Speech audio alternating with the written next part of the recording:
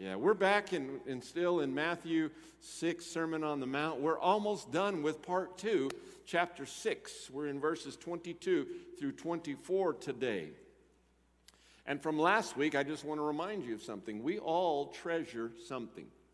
You agree with that? We all treasure something. Our treasure may include people or places or positions or possessions. We studied Jesus' challenge last Sunday that we are to lay up treasures, our treasures in heaven. What does that mean? To decisively value and invest in what? Eternal things. Invest and value in spiritual things. What are those things? Well, those are basically things that God values.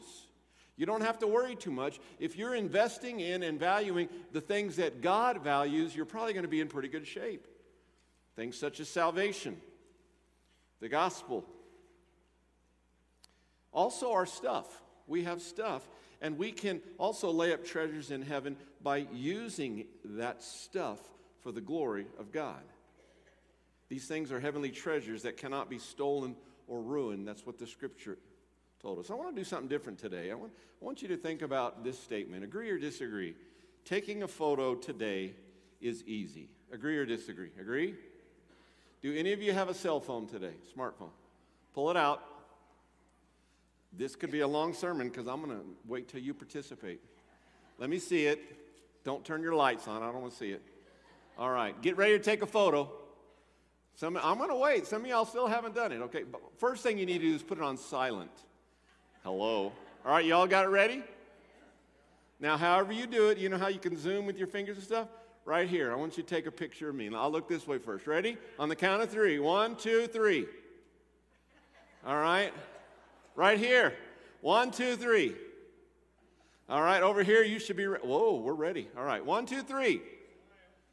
People even in the back, they're up there going, oh, turned it sideways. All right. Taking a photo. Now look at that. Is that the most blessed thing you've seen all day?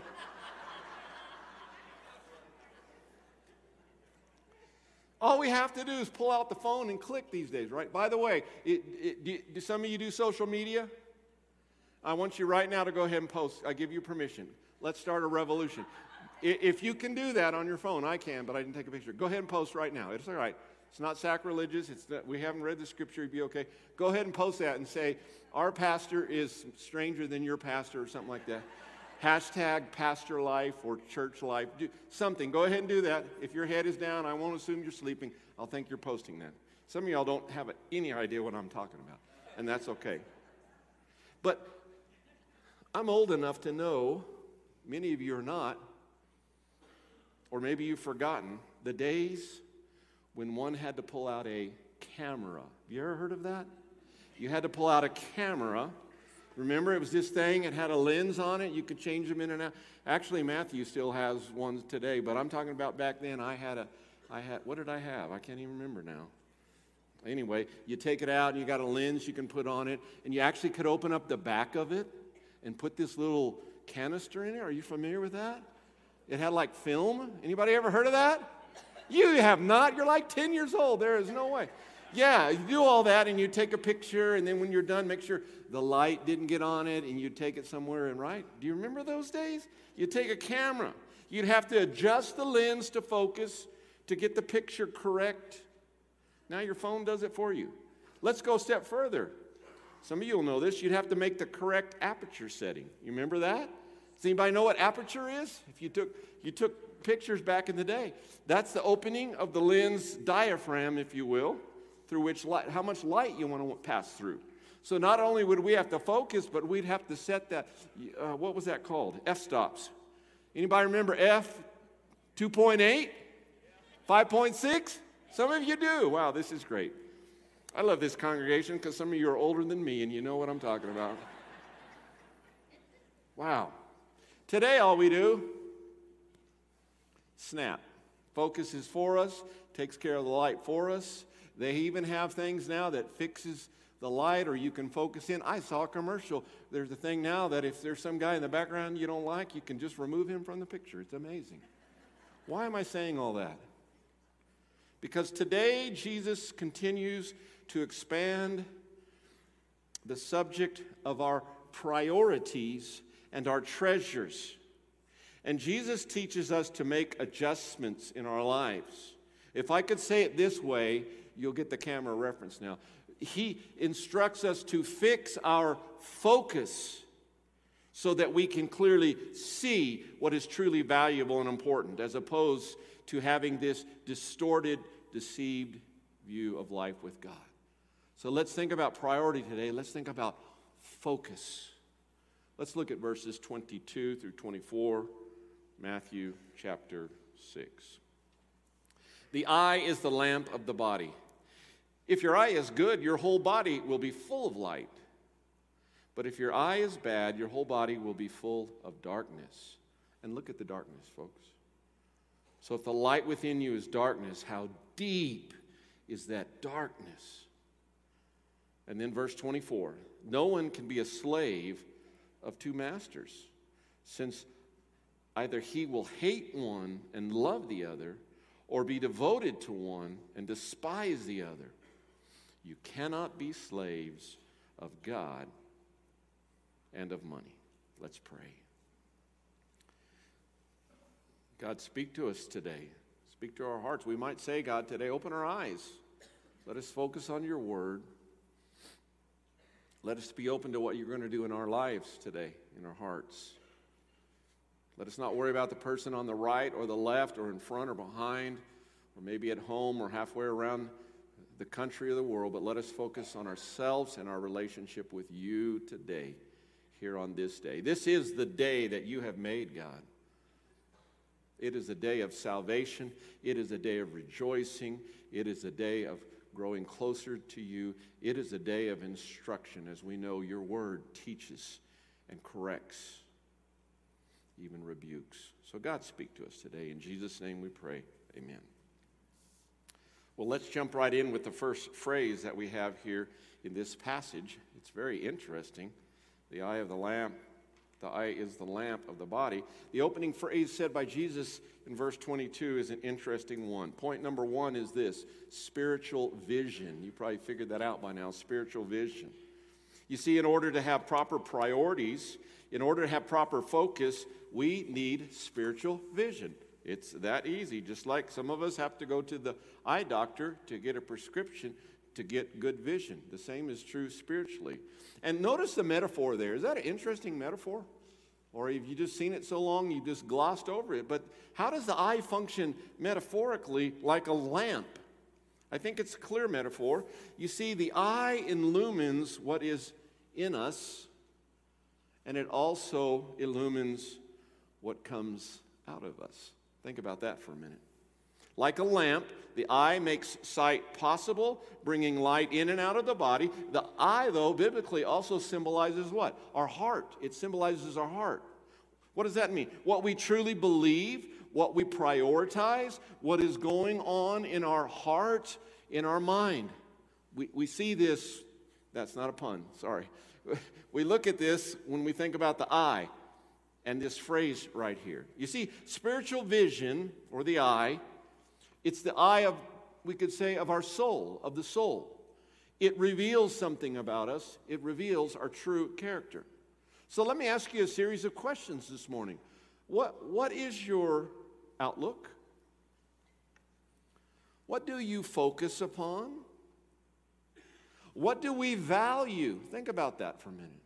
What do we value? Where is our generosity? Do we have an eye for God? Do we have the ability to perceive His presence? Wow. The eye is the lamp of the body. I would tell you this today: proper spiritual vision brings light. If we look at the passage, it brings light into our world. And if it brings light into our world, guess what it does? It dissipates the darkness that's all around us. I pray for some of you. You have allowed the darkness around you to just make you fret too much, to make you too concerned about this or that, instead of letting God's light just shine over all that darkness. Remember, we just sang what? Our hope is in you, Jesus, Messiah, Lord of all. So it dissipates the darkness around us. And make no mistake, there's a spiritual battle for our hearts. I don't know if you're aware of that. Even if you've been a Christian for decades, there is a spiritual battle right now raging. Not to remove your salvation, because that's not possible. If God has truly saved you, no one can pluck you out of his hand. But boy, there can be a battle to mess up your family, your life, your influence, your character. We could go on and on and on. So I ask you this question this morning: does God have your heart? Are you looking at this stuff, your stuff, in a spiritual sense? Or is it just numbers in a bank account or something? Are you looking that way? Do you evaluate treasures as God does? Let me illustrate with Scripture. I'm going to give you a few scriptures here. In Proverbs 23:26, we read, "My son, give me your heart, and let your eyes observe my ways." There's eyes. 2 Corinthians 4:18. "So we do not focus on what is seen, but on what is unseen. For what is seen is temporary, but what is unseen is eternal." Remember last week, laying up treasures in heaven? And of course, from Sermon on the Mount, back in Matthew 5, you remember Matthew 5:8, it said, "Blessed the pure in heart." Do you remember that one? What do? They shall see God. 1 Corinthians 2:14. "But the unbeliever does not welcome what comes from God's Spirit, because it is foolishness to him. He is not able to understand it, since it is evaluated spiritually." Spiritual vision. Colossians 3:2. And this kind of summarizes it, and summarizes spiritual vision, I think. "Set your mind on the things above, not on the things that are on the earth." So this first phrase, as we jump in, is very important as we think about spiritual vision. Where's our focus? What are we looking at? What are we prioritizing? And then we get a couple examples here. I'm glad they start off with the good eye, right? I've been wanting to do this, all right? I've been waiting weeks to do this. Everybody look at me with your good eye. Which one's your good eye? I say that to my kids and grandkids sometimes. I say that. "I'm looking at you with my good eye." That means you better pay attention to me. Yeah, okay? That's not what this is talking about. I'm not an eye doctor. I cannot help you out. But I want us to think about this second part of verse 22. You see, the eye here has been described with a number of English words. And I want to remind you again, we don't try to have Greek studies in here or Hebrew studies in here, but I want you to remember your Bible, like mine, if it's in English, it's translated. It's in English, okay? It wasn't written in English, and so we need to think about that. There's a number of English words in English translations used to describe the eye. In mine right here, it says the eye is good. It's the Greek word haplous. It can mean this: good or sound, healthy, single. And that's a hard one. Some of you have that in your translation. You got to really work to figure that out. But if you'll think about it with these other words, it makes sense. Single, unclouded, clear, generous. We find all those words in our English Bibles. These adjectives describe something. If we're thinking about spiritual vision, they describe spiritual health. So it would cause me to think, and you, how healthy are we spiritually? As a church, sure, but as individuals. There's an inference here of sound, proper functioning with specific reference to the eyes. If your eye is good, your whole body will be full of light. One scholar defined it this way: clear, sincere, open, above board, honest, with no hidden agendas, without folds. I like that. You see, this word that's translated here is a word that reflects our attitude and our treatment of other people. Other words that are closely related to the word haplous mean liberality and generosity. We see that in Scripture. You see the treasure principle is tied through this passage as well, yeah. The single eye, or the good eye, or heart, is a generous one. Another scholar states it this way: a single eye is one with clear vision while an eye with, I can't ever say this word, astigmatism produces a blurred vision. Well, we know that's true in the physical realm, don't we? But also in the spiritual realm as well. You see, we need to desperately, we need this simplicity, this focus, this clearness, this health. It's simple. Jesus has boiled it down. There's not 7 steps or 40 days of this or that. It's very simple. Man, if it's good, if the vision is good, your spiritual vision, if it's unclouded, if it's single, if it's clear, wow, then there's health there. It's simple. Now, the root word for haplous renders this way: to knit, braid, weave together. I thought about getting one of the ladies to come up here with long hair and braided, but you've seen that before. It gives us a picture of what? This root word gives us a picture of a woman's beautiful long hair woven into a beautiful braid. Now, we had 4 boys, so I never got to participate in this, but how many of you had a daughter and her hair was long enough and you got to braid it? Anybody? All right, you'd have to teach me how to do it. But I think it's amazing how that is. I'm not putting down people that have short hair like me, okay? But it gives us that picture. Well, why is that significant? Because our hearts are woven with God's heart when we have this eye, this heart, this single heart or eye that is focused on doing what is right and caring for other people.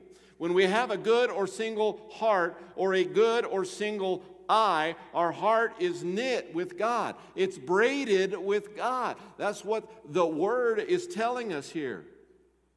And also with others that love the Lord. Now let's think about that just for a minute. How you doing? As I like to say, I don't say it as much when I first came, but how's that working out for you? You can tell me all this and that, but how's that been working out for you? Are you knitted with the Lord in this way? Are you knitted with others who love the Lord? Listen, I'm going to just tell you straight up, this year may be a year for you. If you've still got some issues with others who love the Lord, you need to work that out, because you're not totally knitted if you can't get past that. My, how we shoot our wounded and shoot each other. It affects our gospel witness to church. I want you to hear this. It affects our gospel witness if we cannot be knitted together with others who love the Lord. Let us keep the main thing, and not worry about these things. And some of us have histories that we need to put to bed. Amen? Yeah, not a lot of amens there, but it's true. And church, you have done great work since before Lynn and I came and since we've been here. There's been great healing. But let us continue. The single eye, the good eye, not with all this other stuff getting in the way. Now, this kind of aspiration or living was true of the early church. Let's look at it. Let me read for you Colossians 2:2. You know, Paul planted a lot of these churches, didn't he? And he spoke to them, and here he does. He says, I want their hearts to be encouraged and joined together in love. See, it doesn't say joined together in your ism or their ism or your doctrinal platform. That's very important. But it says join together in love, so that they may have all the riches of assured understanding and have the knowledge of God's mystery, Christ. You want the knowledge of God? You want more knowledge of the mysteries of the Scripture? Well, we need to be joined together in love more. And it was true of them. Acts chapter 4, verse 32. Now the large group of those who believed were of one heart and one mind, and no one said that any of his possessions was his own, but instead they held everything in common. It's a good eye. That's what I want. What about you? And it's attainable. Jesus teaches it here. And then we get to verse 23. Point number 3. Now it's not the good eye, but it is the bad eye. Take a look at it. But if your eye is bad, your whole body will be full of darkness. So if the light within you is darkness, how deep is that darkness? Exclamation point. The adjective used here is obviously a different word. It's poneros, meaning, are you ready? You may have some of these words in your English translation. Evil, yipes, vicious, malicious, deceitful, worthless, or degenerate. That pretty much covers it. I don't want that bad eye. What about you? Right? Wow, look at that. When it was used to, this word was also used to describe a tree. When it described this bad tree, it was translated as worthless or even rotten. But there's more meaning. Relating back to last week's study as we looked at treasures, in the New Testament and in the Septuagint, which is the Greek translation of the Old Testament, we find this word, and often it regularly means stingy or grudging. A bad eye was a phrase in use in those days among the ancient Jews to denote a person who might be envious or covetous or having a disposition like that. Basically, one who was miserable at his neighbor's prosperity, one who loved his own money, one who would do nothing in the way of charity for God's sake. This is not a sermon on generosity, but this fits with treasures as we work through this, and I think we'll see the context when we get to the next verse, but we'll do that in a minute. We're not going to get there yet, to verse 24. So, could we all agree today that a bad eye is bad? Or whatever you have there, evil, man, degenerate, all that kind of stuff, okay? And let me just tell you, there's plenty of bad eyes going around in our world today, all right? So let's agree that a bad eye is bad. In fact, according to the second part of verse 23, did you catch it? It leads to darkness. And I would say it this way, if I was translating, deep, deep darkness. This should cause us to redouble our efforts to share the good news about Jesus, to share God's rescue plan that He has for our world. You remember John 3:16? Everybody, yeah? And 17 and 18 are great, but let's go 3 verses later. Listen to John 3:19, Jesus speaking. This then is the judgment. The light has come into the world, and people loved darkness rather than the light, because their deeds were evil. Bad eye. Bad eyes that need to become good eyes. 2 Corinthians 4:4, speaking again about people, sinners who have not been redeemed. In their case, the God of this age has blinded the minds of the unbelievers so they cannot see the light of the gospel of the glory of Christ, who is the image of God. And then in Ephesians 4:18, they are darkened in their understanding, alienated from the life of God because of the ignorance that is in them due to their hardness of heart. What a picture, what a contrast between good eye, bad eye, spiritual vision. So again, I ask you, where's your focus? Where's your priority? How's your spiritual vision? Well, let's move on to verse 24. Point number 4, one king in the castle. Sounds weird, huh? But think about it. A castle can only have one king. Would you agree with that? Don't come up here and give me, well, if it was this or that. No, I mean, look at history. A castle can only have one king. There's trouble if there's 2 kings. A castle can have one king. And I want us today to do this. I want us to think of our life today as a castle. Some of y'all need to bow up right now. Come on, get up tall in your chair, and you're going to be a castle, right? Rock solid. We think of protection. You can put a moat around it if you want, a drawbridge, do all that, all right? But think about that. Surely you've seen at least Princess Bride or one of those movies, right? Okay? A castle. Think of that. And Jesus makes something very clear in this verse as we look at it. Our lives can only have one ruler that we serve. I didn't say it. Jesus did. Here's the thing. It's in the Bible. It's a truth. It's an everlasting truth that cannot be denied. You can try to deny it. You can try to avoid it. You can try to do these things. But it is true. One ruler that we will serve. Look at verse 24. No one. It doesn't say people with a bad eye. It doesn't say someone of a different political party. It doesn't say your neighbor who drives you crazy. It says no one no one can be a slave of two masters. These are the words of Jesus. And then look at why. Since either he will hate one, love the other, or be devoted to one and despise the other. And then he drops the hammer.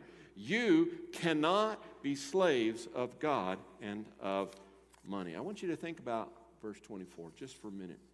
I'm going to spend a little time here today. Now, some of your Bibles have the word serve there, okay? Not putting down your Bible. You know what the best translation is? I need to remind you of this. The best translation for you is the one you'll read every day and study, okay? That's just how it is. But the word here is doulos. Are you familiar with that word?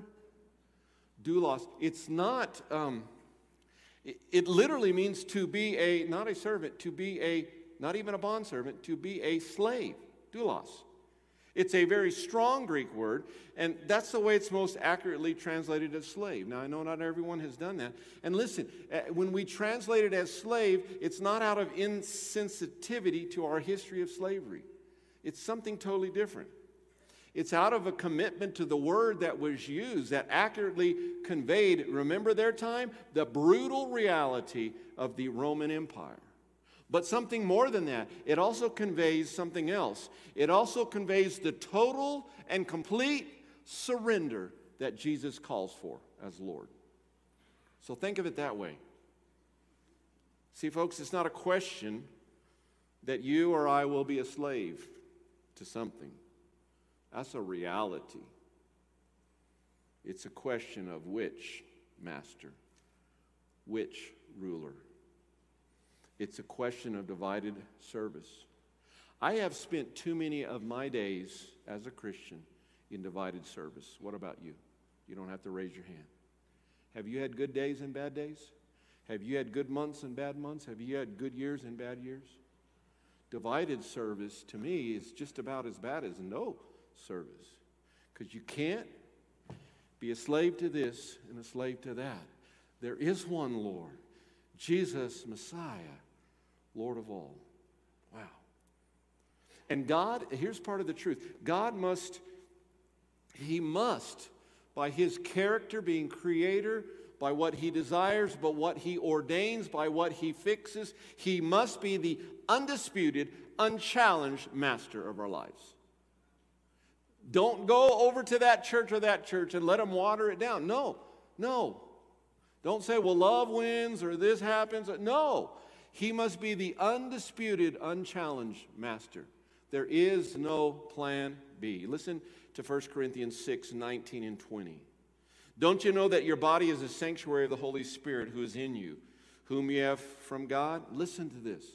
You are not your own, for you were bought at a price. Therefore, glorify God in your body. And we always think about how are we doing with our body. Listen, don't miss that fact. We're not our own. Jesus should own us. Why? Because He paid the price. So let us glorify. Many of you know Romans chapter 10. We use it in explaining God's rescue plan, don't we? We use it in soul winning. We use it in sharing Christ, God's plan with other people. Romans 10, 9 and 10. If you confess with your mouth, do you remember? Jesus is Lord, and believe in your heart that God raised Him from the dead, you will be saved. For one believes with the heart, resulting in righteousness, and one confesses with the mouth, resulting in salvation. I want you to notice in the scripture, though, when it says confesses Jesus as Lord, it's a quotation. It's a quotation. And it's there for a reason. It does not say, if you confess with your mouth, Jesus is Savior. It doesn't say that. It says, if you confess with your mouth that Jesus is Lord.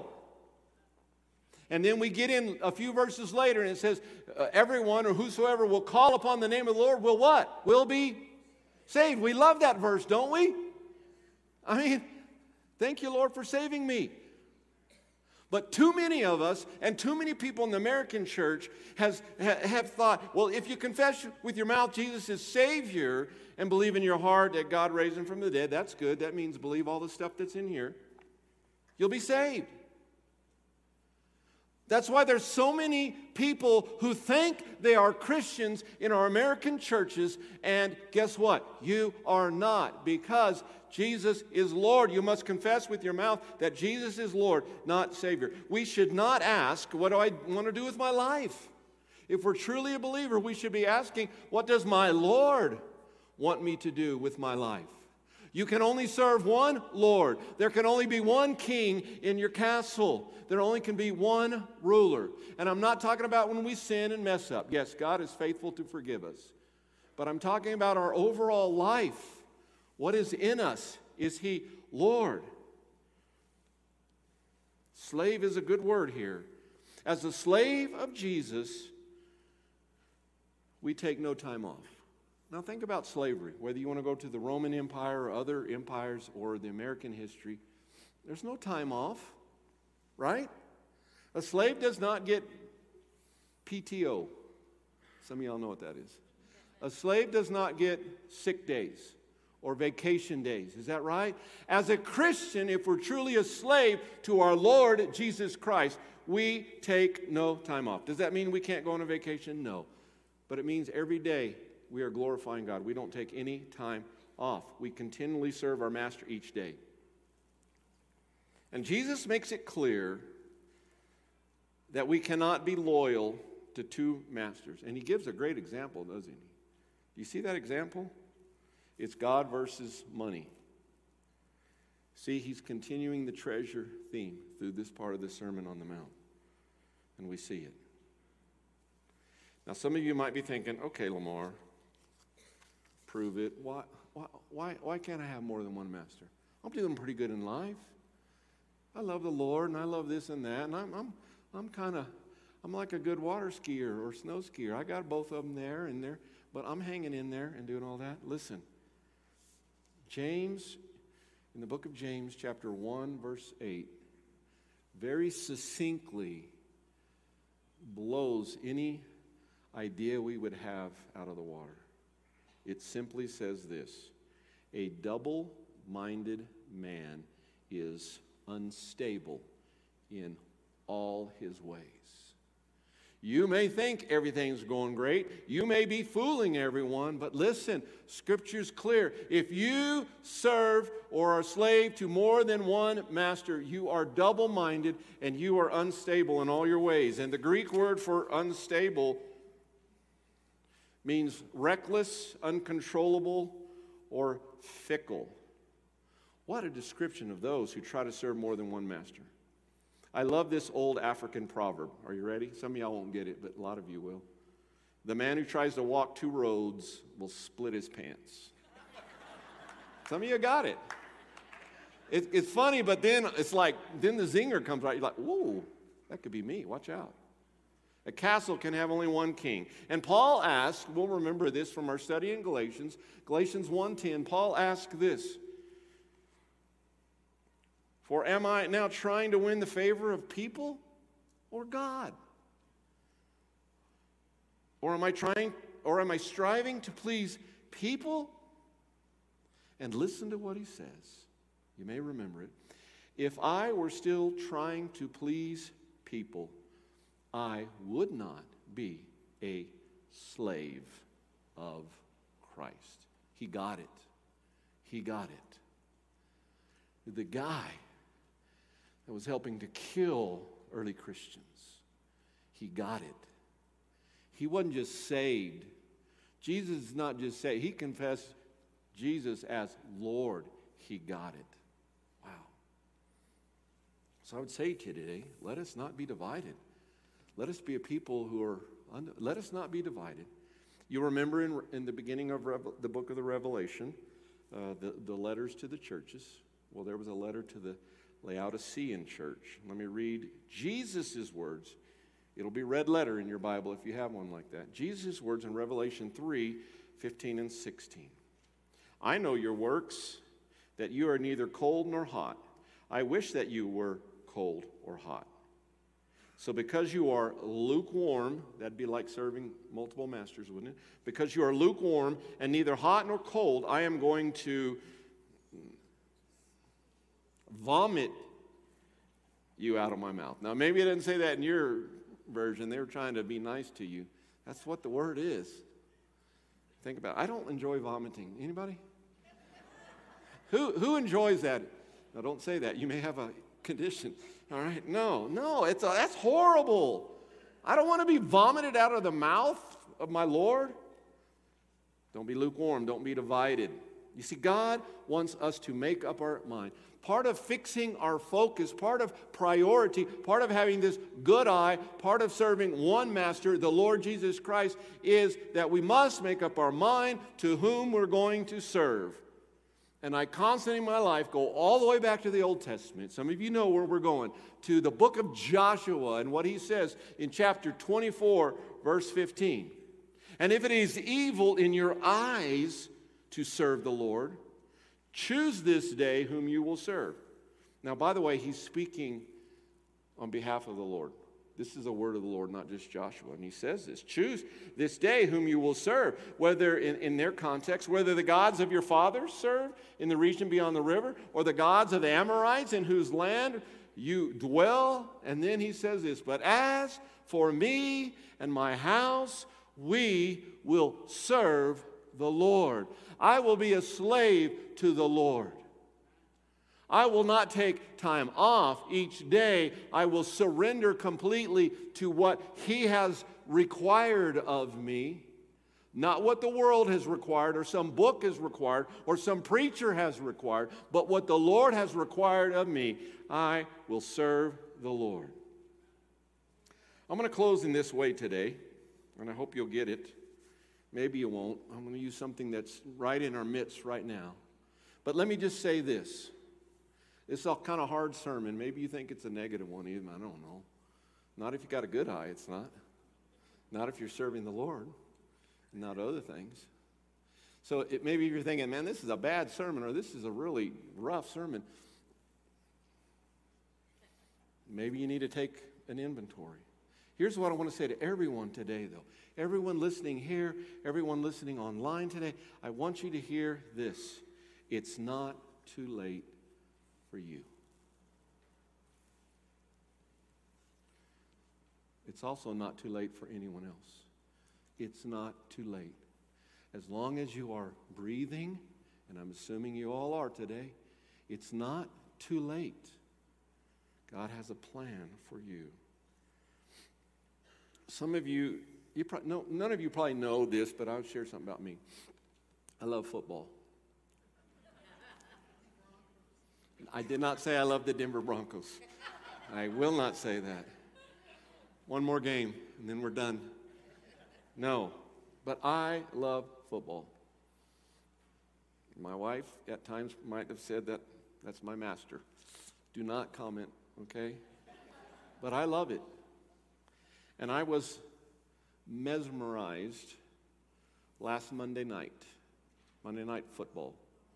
Me and my oldest son, who was in town, were watching. Lynn was in and out to see that. So if you don't know, I don't want to explain it too much, but if you don't know,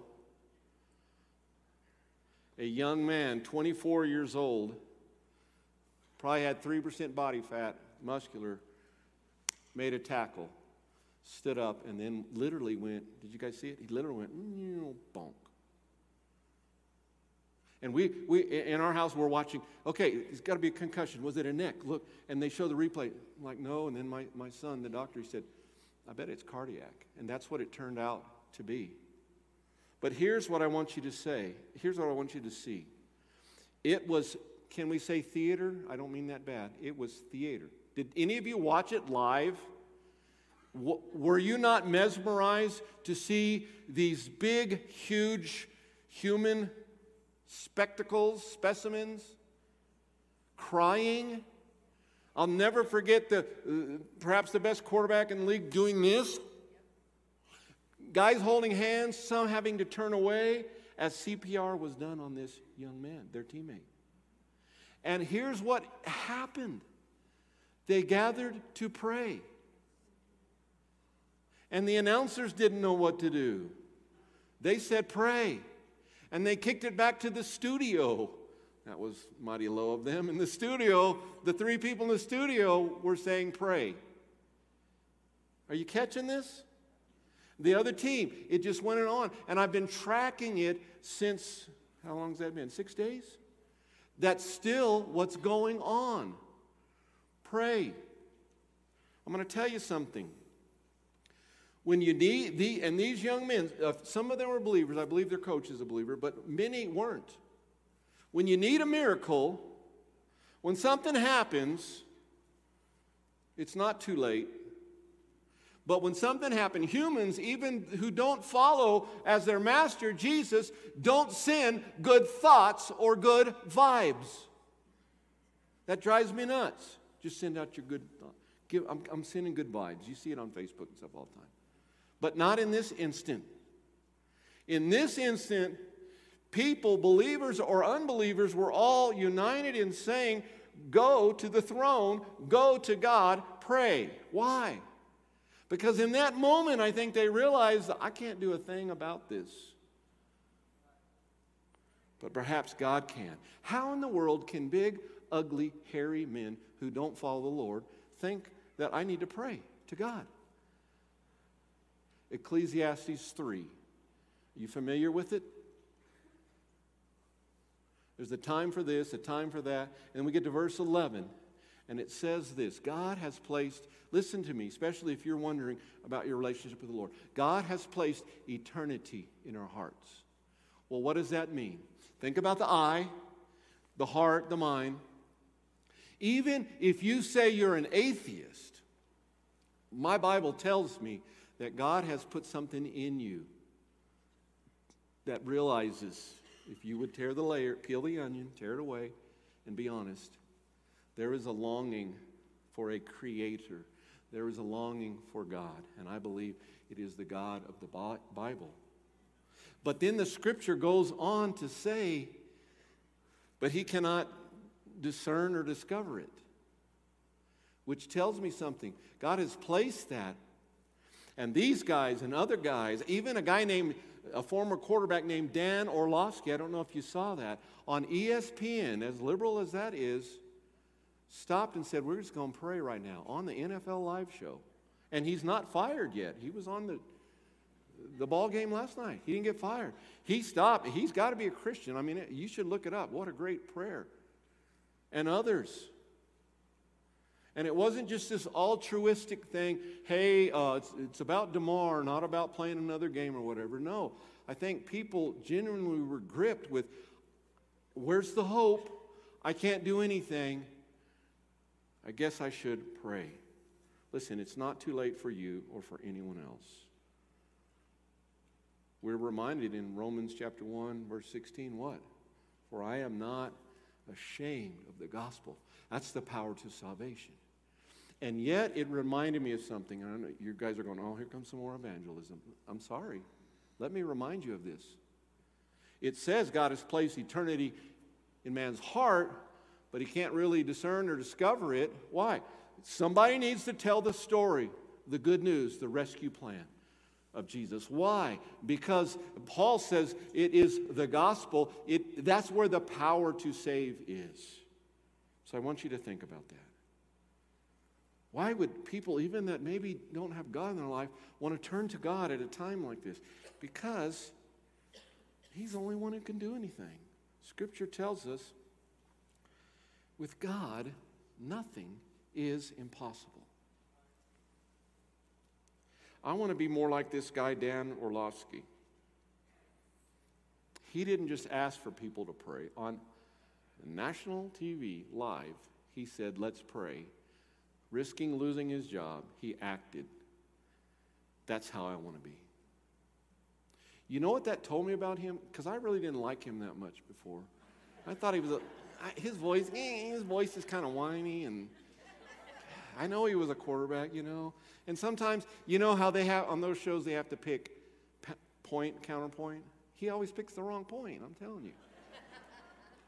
But I want to be more like him. I don't just want to ask for prayer. I don't just want to do all that. I want to do something. And he reminded me of something. In church, I want you to hear it. Some of you are retired. Some of you work in a business or you own your own business. Some of you are in schools, at your home, your neighborhood. We could go on and on and on. We cannot compartmentalize our faith. Now, ladies, that's a little easier for you because what's the book? Men are like waffles and women are like spaghetti. Have you ever read that? Ladies, you're a little more entwined. But guys, we got to get it. We got to get our act together, men. We're like waffles. We can compartmentalize our life, right? We can go on like, well, I'm fine, even though this one area might be falling apart. We can't compartmentalize our faith. What an opportunity. The eye, the heart, our life, our soul, our minds. Good or bad? Full of light in and out? Or deep, deep darkness? Wow. No one can be a slave of two masters. So let me ask you today, who's the king of your castle? And I want to ask a tough question. I've agonized over it. If Jesus is not Lord of your life, are you truly saved? Don't come at me with church membership. Don't come at me with a baptismal certificate. Don't come after me with family heritage. If he's not Lord of your life, are you truly saved? There's a chance you may not be as saved. There's also a chance you may be so full of unconfessed sin. But either way, wouldn't you like Jesus, Messiah, Lord of all, to do a work in your life? I know I would. If we are going to impact our world, if we're going to impact our neighborhoods here in our beloved city, Albuquerque, Jesus must be Lord. And that light must go out, not darkness. Let's pray. God, may those who truly exhibit your lordship in their life be encouraged today. God, may those who perhaps are lukewarm, as I have been in my life at times, may we be renewed to be a slave to you and you only. God, may we learn even from our carnal, lost culture that with you nothing is impossible, and that we should turn to you each and every day, no matter what crisis or what victory it is, and glorify you and lay up treasures in heaven and serve you and only you. May we do that and see the abundant life and see what you can do in our life. So God, I just pray that you would touch us powerfully, customize your words right now into our hearts. In Jesus' name we pray. Amen.